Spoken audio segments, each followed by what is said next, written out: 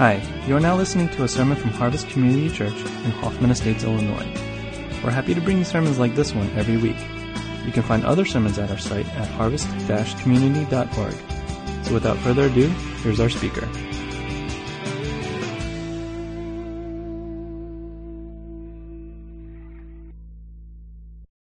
We come together as your people called by your name, and we seek you this evening. We leave behind the worries and the obligations, the distractions of our home life to come to this retreat and spend time with you. And so in this sacred moment, we pray that you would meet us here in this place. And as you met Jacob in that wilderness, showed him a picture of who you are, we pray that our eyes would be open to know and understand your heart for us, your heart for this world, and how those two passions come together in the mission that you give to us in our lives. May our eyes be opened this evening to see the love of Jesus Christ hanging on a cross, who died for our sins. And may that love be the source of our ability to love others and love this world in His name. For it is in Christ's name we pray. Amen. We're continuing on in this theme of called out. And we're looking at what this picture of the gospel is as it applies to our being set aside for God's purposes in this world, and what it means to represent Him to our generation. And so last night we started by looking at our workplace and thinking about the implications of being a light in a broken place and working faithfully, representing Christ, even in that brokenness, because ultimately it is He that we serve and not the eyes of men, the eyes of God, who will reward everyone according to what they've done. And we looked this morning at this picture of the new name that God gives us through this calling of Gideon, who, hiding like a coward in a hole in the ground, was met by God and was given an entirely new identity as a mighty warrior, and the implications of our, by faith, apprehending the names that God gives us, owning them as our own, and living in the power of that identity that the gospel gives us.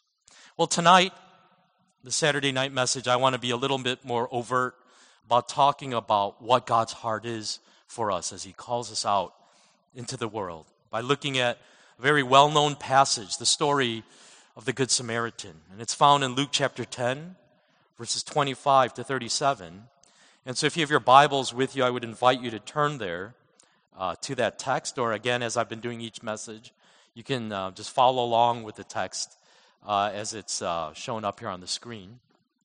And the title of the message tonight is The Messiness of God's Mission.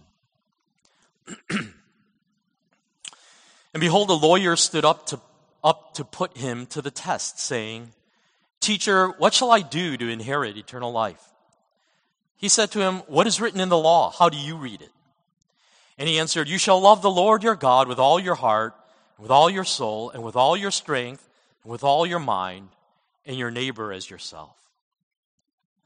And he said to him, "You have answered correctly. Do this and you will live."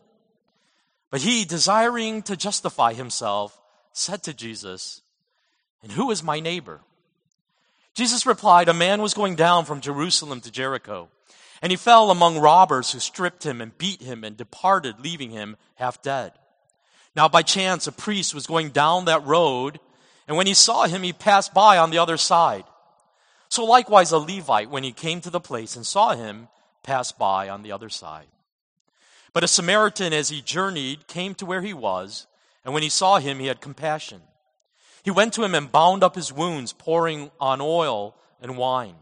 Then he set him on his own animal and brought him to an inn and took care of him. The next day he took out 2 denarii and gave them to the innkeeper, saying, 'Take care of him, and whatever more you spend, I will repay you when I come back.' Which of these 3 do you think proved to be a neighbor to the man who fell among the robbers?" He said, "The one who showed him mercy." And Jesus said to him, "You go and do likewise." Along with the story of the prodigal son, this is arguably the most famous of Jesus' parables. In fact, it is so well known that even those who don't attend church are familiar with the term Good Samaritan. Before we jump into the parable itself, though, I think it's important for us to understand what led Jesus to even tell this story of the Good Samaritan. We're told that one day an expert in the law approached Jesus with a question. Verse 25, it says, "And behold, a lawyer stood up to put him to the test, saying, 'Teacher, what shall I do to inherit eternal life?'" Now, this sounds like a sincere question from a genuine seeker, but Luke gives further commentary revealing his motives. That he wasn't really so much interested in the answer as much as he wanted to test Jesus. In essence, to try to catch Jesus at his own words. And so Jesus replies to this question with a question of his own. "Well, you tell me, you're the expert. What do you think the answer is?" And so this man answers, "You shall love the Lord your God with all your heart and with all your soul and with all your strength and with all your mind, and your neighbor as yourself."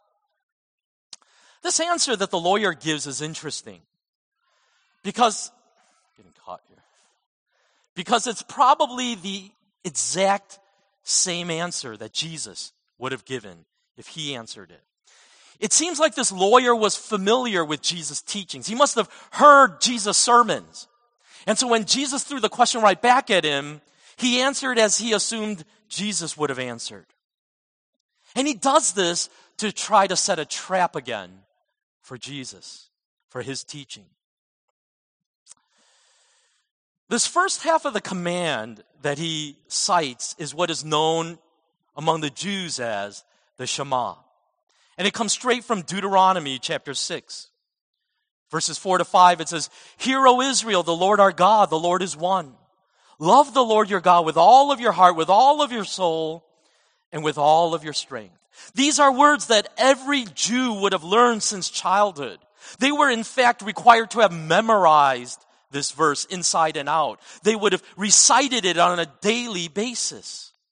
And so put side by side between Luke chapter 10 verse 27 and the Shema, you see how similar they are. And so it wasn't exactly radical, earth-shattering news for the Jews to hear from Jesus' lips that this is the greatest command that God gives you.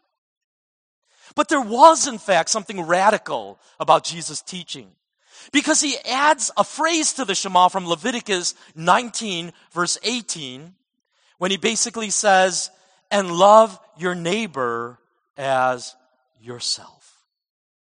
Now, I want you to understand what Jesus is doing here. He's taking something so sacred to the Jews, this Shema, and he's messing with it. He's adding to it. He's tinkering with what should not be touched. I think maybe a way to compare it would be, and doesn't even go nearly far enough, is something like our Pledge of Allegiance, right? I pledge allegiance to the flag of the United States of America and to the republic for which it stands, one nation, under God, indivisible, with liberty and justice for all. This is something that every child knows because you say it every morning as you put your hand to your heart and look at that American flag, but it would be as if someone added to it, "And go Bears." Right? I mean, if you're in Chicago, you may clap, okay? But if you lived in Green Bay, you would be spitting at this, right? You don't mess with the Pledge of Allegiance by tacking on your favorite football team to the pledge. This is what it must have felt like to these Jews to have Jesus mess with the Shema. But by adding these lines, this last words, Jesus' message was very clear. Love for God is inseparable from love for others. You cannot have one without the other. You cannot talk about one without talking about the other.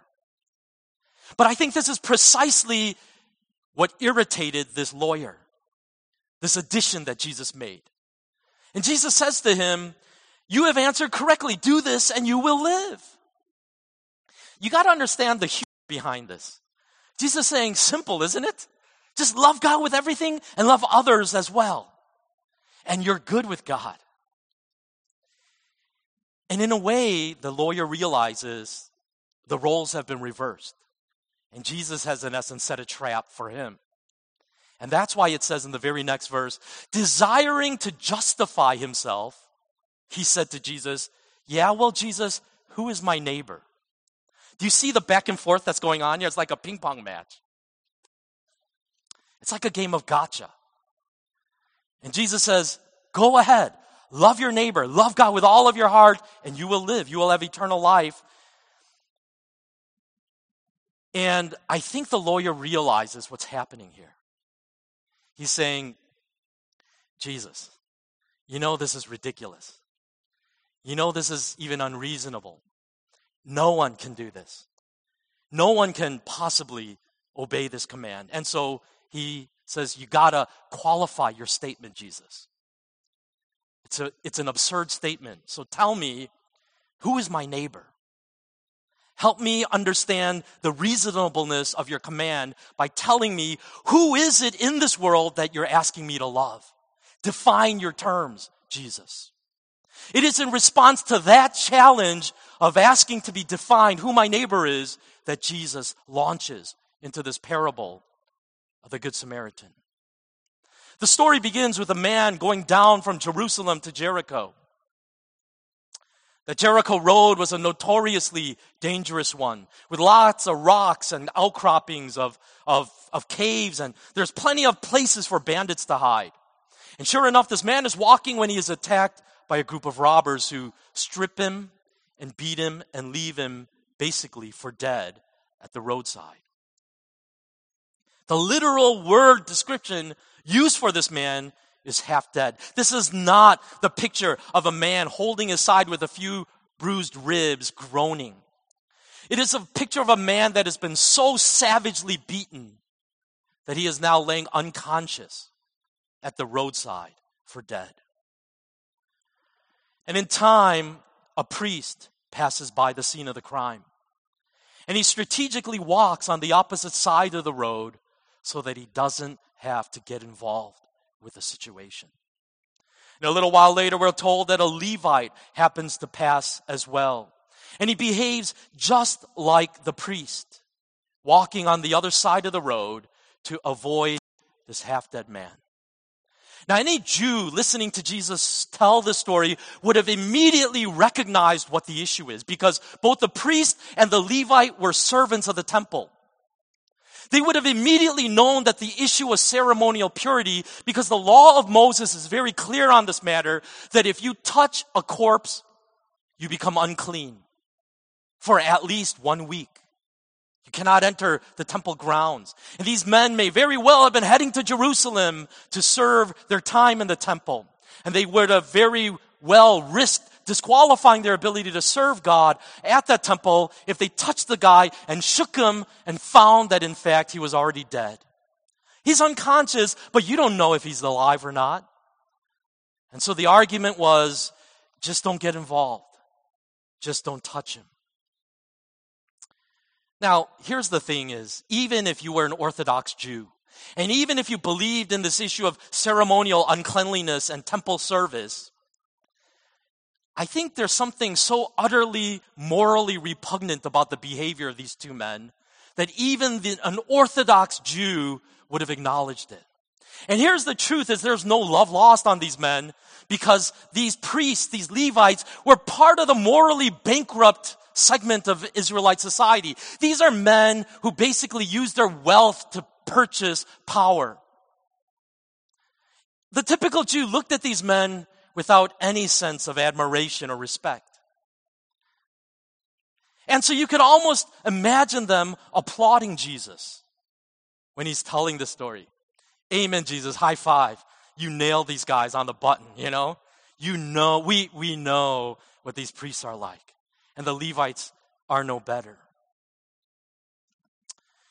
In telling this parable, Jesus was using a literary device a literary type in those days. This is actually a story form that is known in those days, in which you basically present two shady characters followed by a morally upright character who becomes the hero of the story.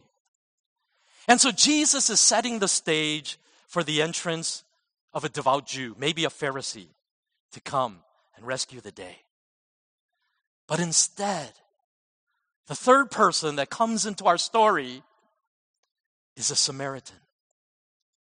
And Jesus could not have chosen a more offensive hero to his Jewish audience, and he knew it.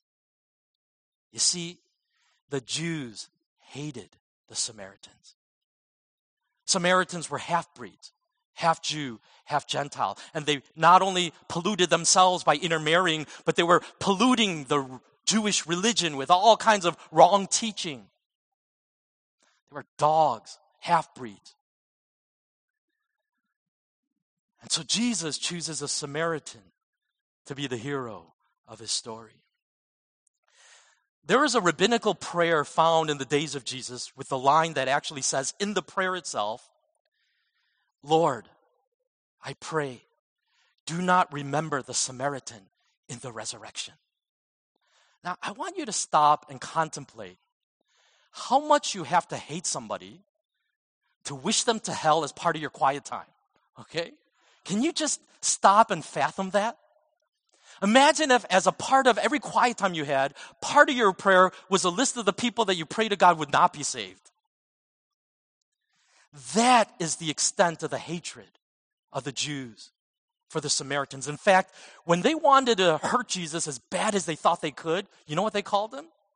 A Samaritan. They used that like a slur, like a 4-letter word against him. You see, by making a Samaritan the hero of the story, Jesus was pointing the finger right back at these self-righteous Jews. It is so easy for you to recognize the loveless, morally bankrupt attitude of your religious leaders, the priesthood.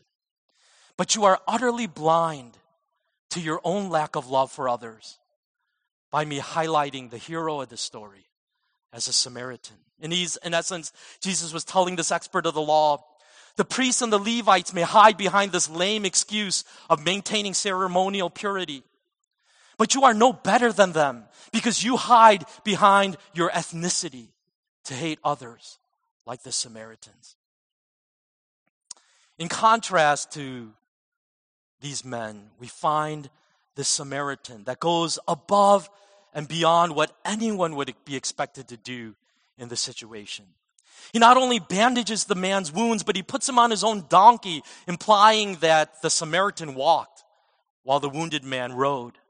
And then he rents a room for him in an inn and nurses him even further overnight, tending to his wounds. And then the next day leaves a large sum of money to cover the expenses. And then even says, I'll even come back a little later. And if there's any further expenses incurred, I'll clear that debt as well. Through this example of the Good Samaritan, Jesus was in essence saying to this expert in the law, you are asking the wrong question when you ask, who is my neighbor? The question that you ought to be asking is, how do I become that neighbor like this Good Samaritan? You see, when we ask that question, who is my neighbor?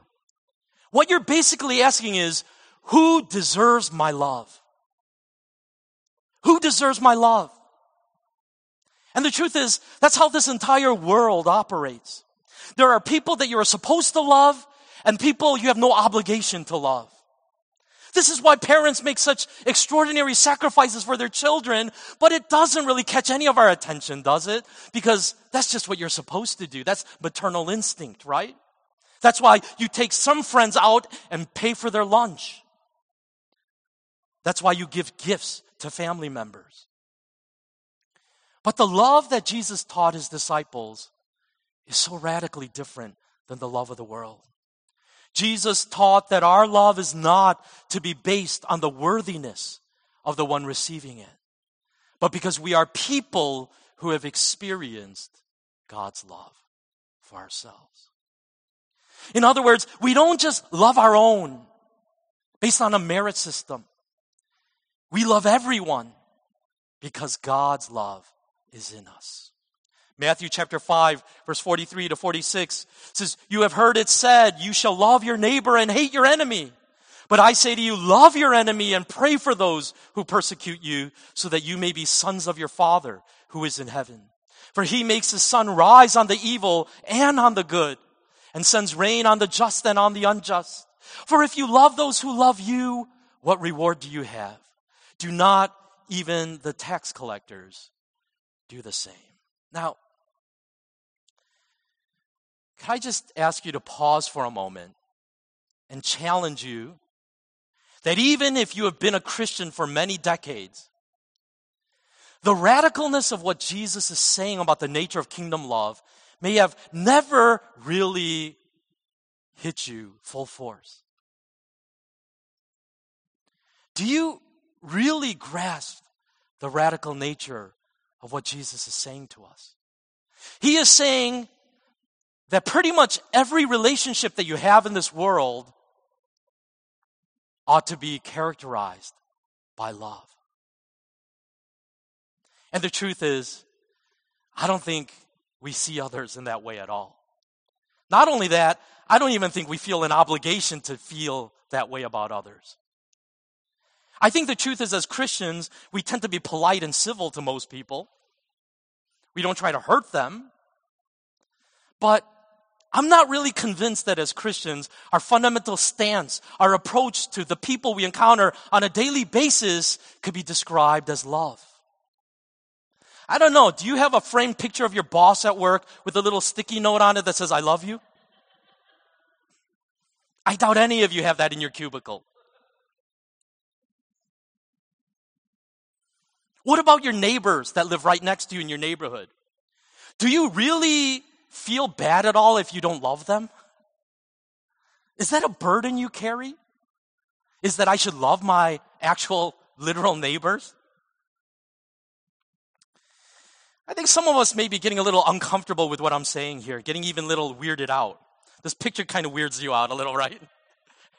Thinking about coworkers and neighbors and bosses in your life in this way. But I think a big reason for this uncomfortableness that we have with this is that we have a lot of confusion about understanding what love really is. The way that we commonly think about love is the way that I feel inside, that somebody makes me feel inside. For example, we say something like, "I love chocolate cake." And what you mean when you say you love chocolate cake is, chocolate cake makes me feel happy, right? But I would argue love is not the right word to describe your relationship to chocolate cake. What you really mean to say is, I desire chocolate cake. And that's one of the greatest sources of confusion in our life, is confusing desire with love.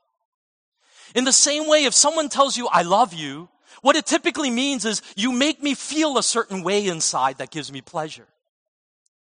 And if this is our understanding of love, then it makes no sense for us to convince ourselves that we love our coworkers or love our neighbors when we have no such regard or feelings for them.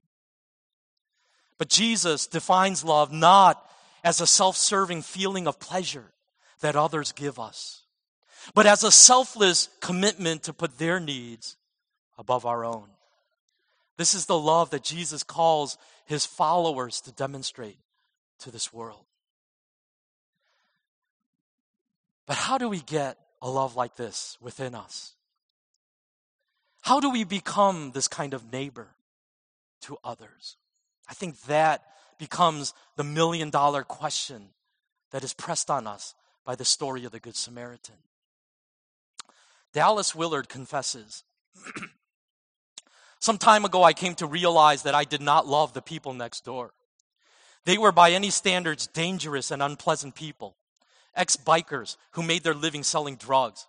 They had never tried to harm my family, but the constant traffic of people buying drugs, a number of whom sat in the yard while shooting up, began to wear down my patience. As I brooded over them one day, indulging my irritation, the Lord helped me see that I really had no love for them at all. that after suffering from them for several years, I would secretly be happy if they died so that we could just be rid of them. I realized how little I truly cared for nearly all the people I dealt with through the day. Even when on, quote, religious business, I had to admit that I had never earnestly sought to be possessed by God's kind of love, to become more like Jesus. What an honest confession. And I think it's one that we would have to admit to in our own lives. If you had neighbors like this, how would you feel toward them? I don't think love would be the first word that comes to mind. I think you would probably set up a neighborhood watch. You would go to every homeowners association meeting and do everything you can to try to evict them. I think you would see them as the enemy, wouldn't you? And yet Jesus says, love your enemy. You see, I don't think we have really been struck at the core with the radical nature of Jesus' teaching when he calls us to love as he loves. Some Princeton psychologists did an experiment a few years back, and they used as their subjects Princeton seminarians. And they wanted to basically study the connection between a person's stated values and beliefs and their actions. So what they did was they got this cohort of seminarians together, and they divided them up by the survey that they did.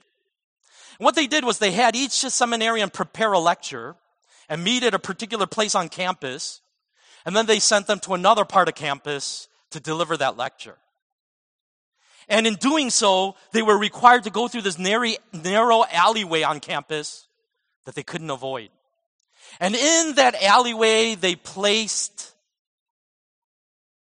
an actor who rolled on the ground, acting like he was severely injured and asking for help.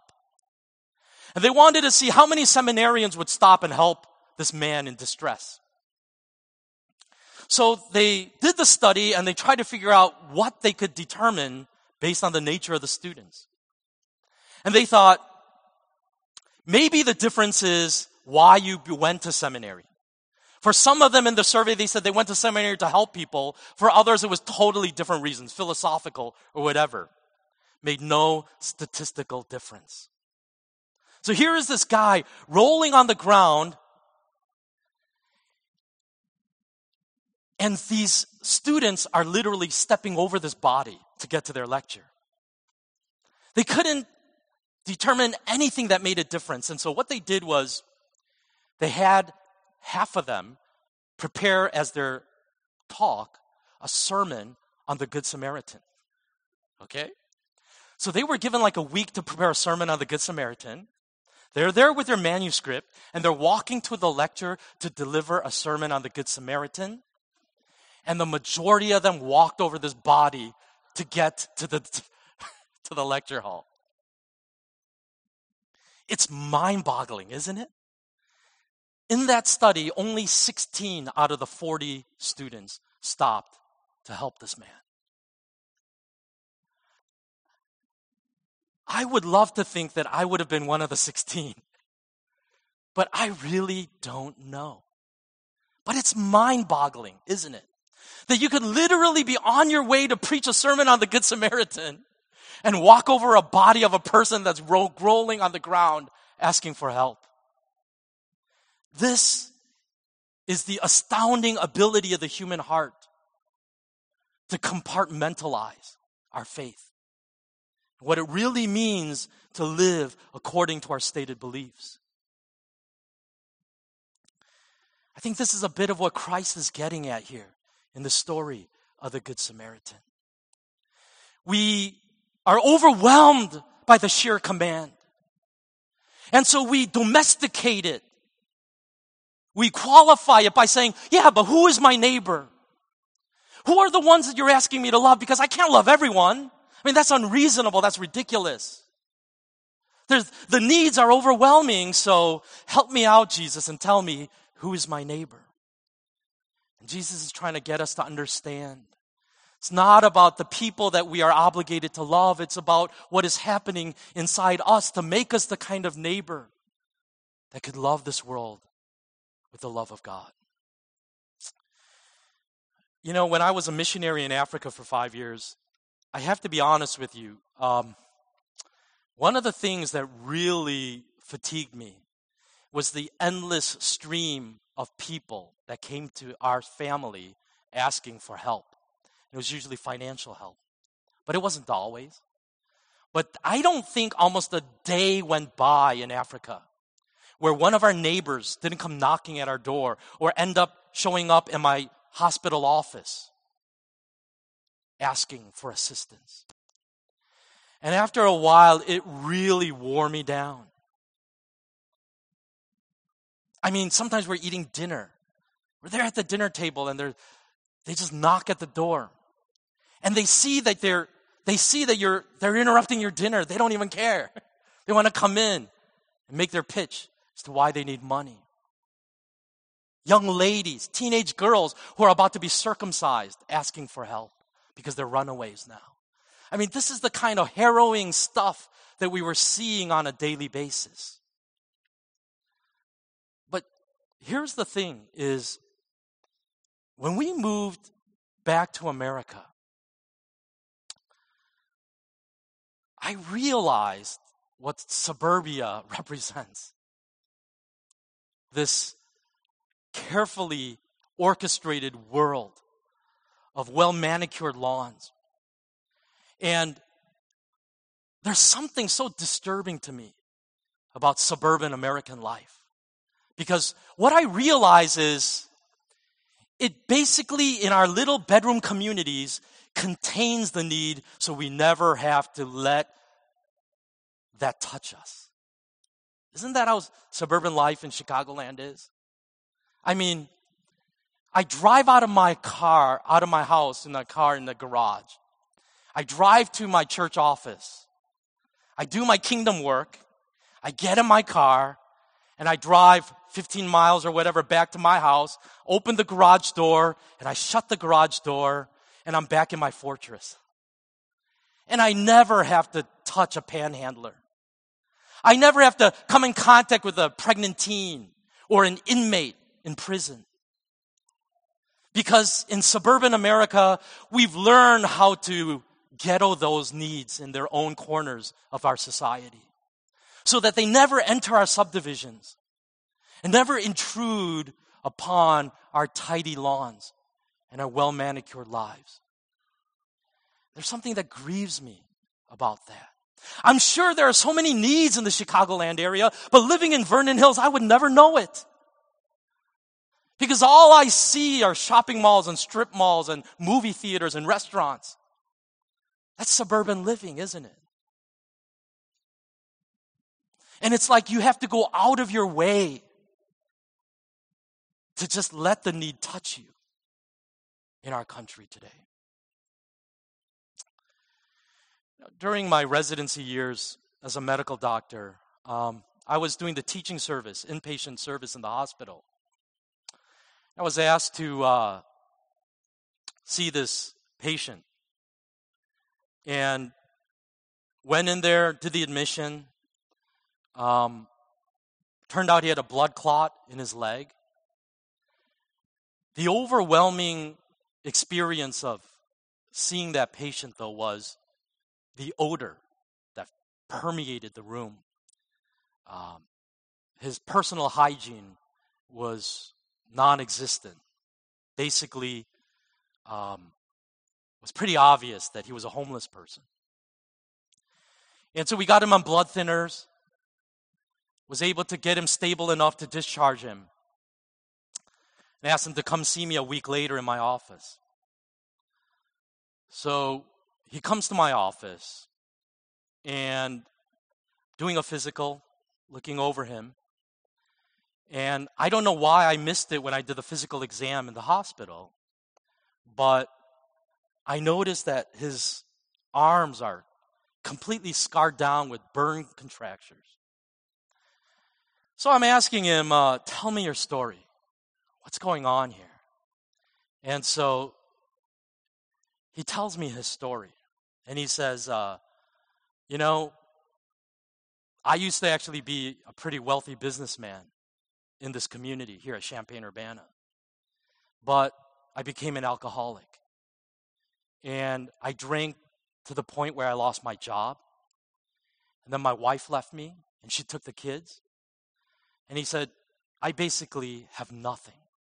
I have nothing. I'm homeless. I live in one of the local shelters. And this is what the guy said to me. He said, sometimes when the psychological pain of what I've done to my life is so great, the only thing that I can do to relieve that pain is to take my cigarette and burn myself so that the physical pain helps me forget the mental pain. I didn't even know what to do with a guy like this.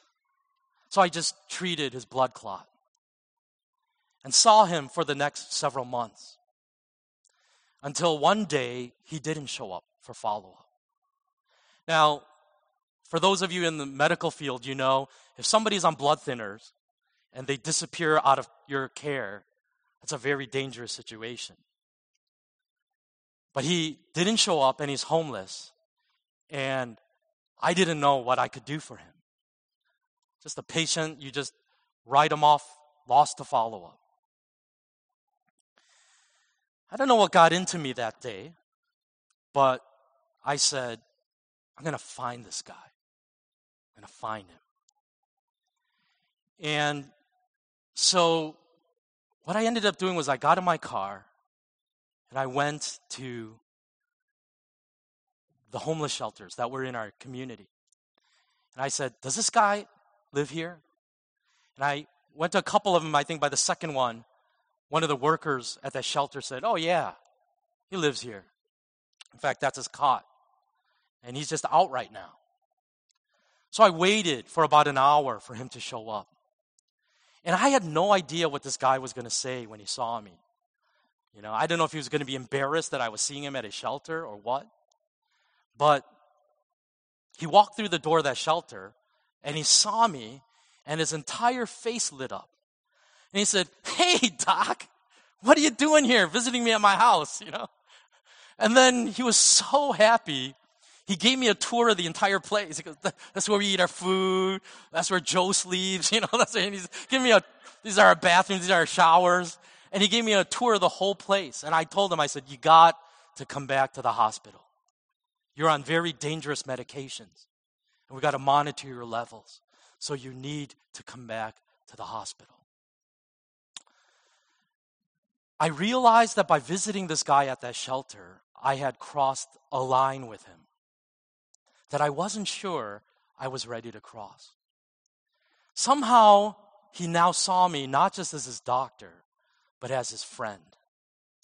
And I wasn't ready for this. And he would come for his follow-ups, but he would also come when he didn't have an appointment. And he just was bored and wanted to talk. And my nurse hated it because he stunk up the whole clinic. And he said, guess who's here again? Your friend. And I'm sitting here trying to round in the hospital, and I got to come back and talk with this guy. Sometimes he calls me from a payphone. And he would say something like, Doc, I'm feeling suicidal again, and I don't know what to do. And I have to spend the next 45 minutes talking him down so that he wouldn't commit suicide. I'll be honest with you. This guy was under my care for 3 years as a doctor in training. And there were some days when I regretted that day I visited him in the shelter. There are some days I wish I never did that. Because that's the messiness of trying to help somebody, isn't it? You start to blur the boundary lines. And then after a while, you don't even know that there are boundary lines anymore. And then you're saying, personal space, personal space. But I think that's actually precisely why we don't like to get involved, right? It's because we like our boundary lines. We like our personal space. And when you start to enter into the need of other people, we know it can get messy because it's gotten messy before. And I think there's this sort of self-protective instinct that causes us to say exactly what this man said. Who is my neighbor? Who are you asking me to help? Because I think the truth is to live out the kingdom and love like Jesus loves is going to get incredibly messy. And there are going to be moments when you say, I don't know where the boundary lines are here. And I'm going to tell you this, there is a good fight in that. There's something very beautiful about that struggle versus the typical bubble that we place ourselves in to shield ourselves from the pain and the suffering of the world around us. And I'm telling you this. This is not just a difficult thing. It's an impossible thing. None of us are that good. None of us can love like this. That's why the Bible says in 1 John chapter 3:16, this is how we know what love is. Jesus Christ laid down his life for us. 1 John chapter 4 verse 19, we love because he first loved us. If you have not experienced that love yourself, you are not capable of giving this kind of love to others. But I think ultimately what Jesus is inviting us to realize is you were once that person on the roadside, left for dead, when God came and rescued you. You want to talk about messiness? It doesn't get any messier than the cross, does it? Jesus sent the only Son of God, sent to earth to die for your sins and mine. God did not withhold anything from us, but gave it all. He entered into our messiness and paid the ultimate cost to show us his love. And he says, when you understand that love that I have for you, you can give that love to others. Let me just close with this. We'll wrap up here. I don't know if any of you know who this woman is. Her name is Norma Lee McCorvey. She is actually the Roe in the Roe v. Wade case, the famous case that made abortion legal in 1973. Norma McCorvey was a spitting atheist, hated Christians. And she was proud of the fact that it was her case that made abortion legal for millions of women in America. In fact, after she won her case, she would go on to work at an abortion clinic to help other women abort their babies. She proudly called Roe v. Wade my law. Well, over time, a group of Christians began to protest the abortion clinic where she was working. But rather than treating Norma Lee as the enemy, they began to love her. And so she would come out to the parking lot for smoking breaks. And during those smoking breaks, rather than hurling insults and spitting at her, these pro-life protesters began to love her and minister to her and pray for her. For months, they did this. Until one day, one of the 7-year-old daughters of these pro-life protesters invited Norma Lee to church. And she accepted the invitation. And a little while later, Norma Lee became baptized and became a born-again Christian. And today, she stands in the pro-life camp, speaking for the sanctity of life with fellow believers in Jesus Christ. That's the power of the love of God that is able to enter into the darkest spaces and change our world. Let's pray.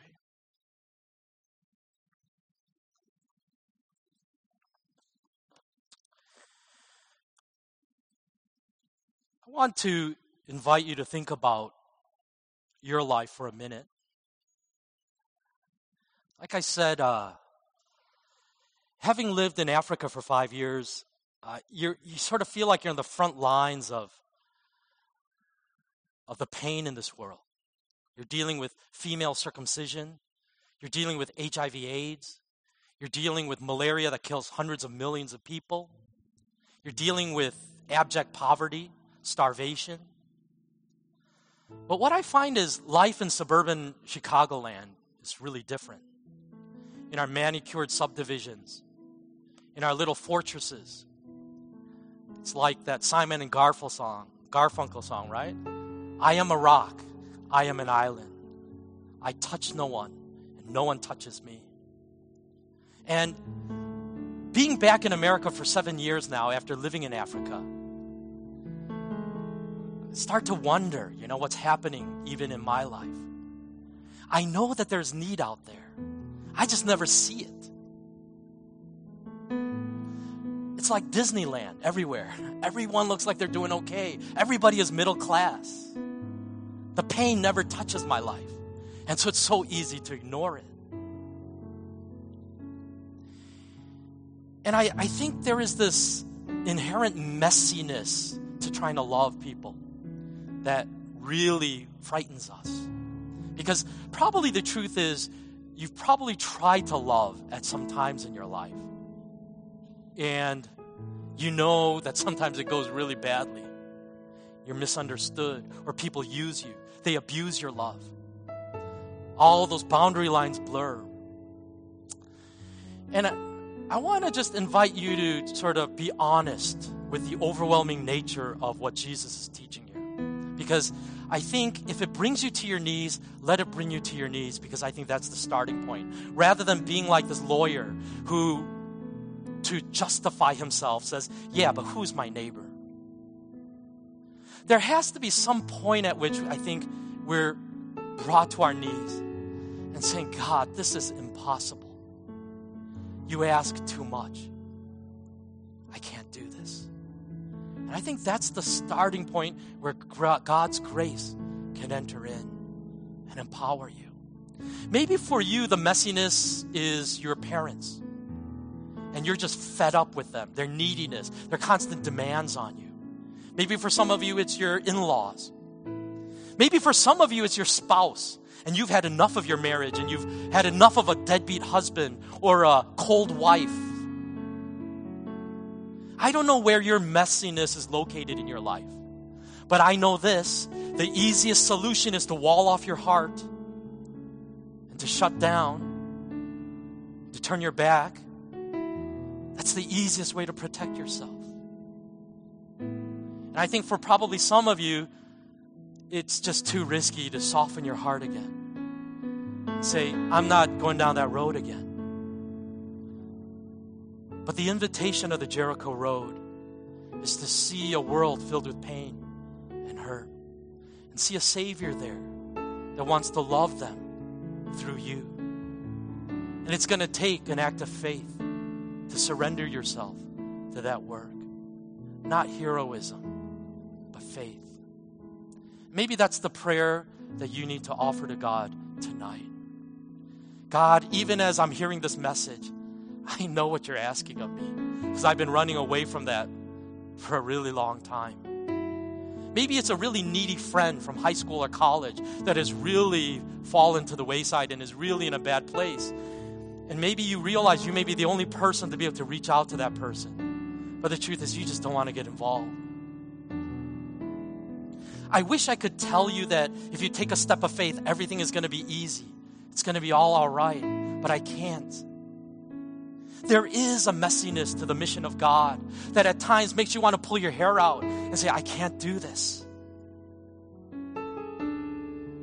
But let your heart be broken by the things that break God's heart. And as you surrender your life to be used by Him, lean on Him as the source of your strength. And every time that things get blurry and out of focus again, look to the cross of Jesus Christ. And realize that you were once that person lying half dead on the roadside. And everyone else was walking by you. Nobody cared about you. Jesus Christ reached out in His love and rescued you. I want to ask you, do you know love like that? Because without that love, there's no way that we can love others in in the way that God commands us to love. What I'm asking you is not to domesticate God's love, but to allow His love to consume you. In Ezekiel chapter 16 are these words of the prophet Ezekiel that captures well the gospel.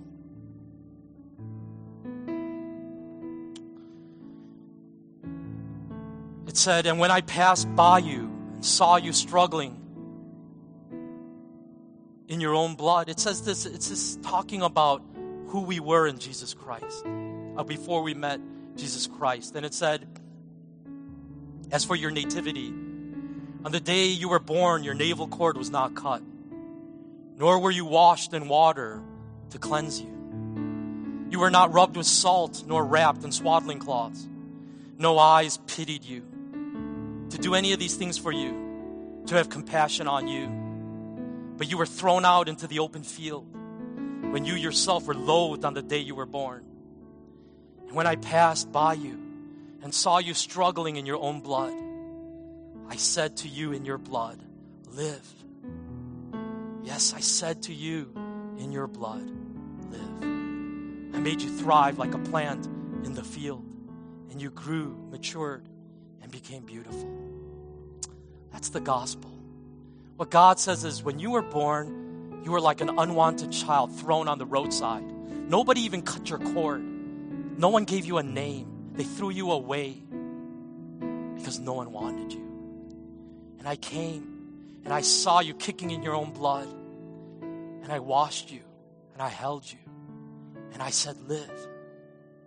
Do you realize that that's your story and my story? That's the gospel story. That's the love that God showed you and me. And until we understand that, we cannot be agents of that love for other people. Would you just pray for a few minutes and just ask the Spirit of God to minister to your heart? Say, God, I just feel the walls of defense going up in my heart. And I want you to melt my heart. I don't want to be this cold-hearted person all my life, gliding through life in superficial relationships. I want to love, and I want to love deeply the people you bring in my life. But I'm so selfish. I want my things. I want my boundary lines clearly drawn. But God, this night, I am inviting you to do that work in my heart, to melt my heart. Would you just pray that prayer before the Lord right now?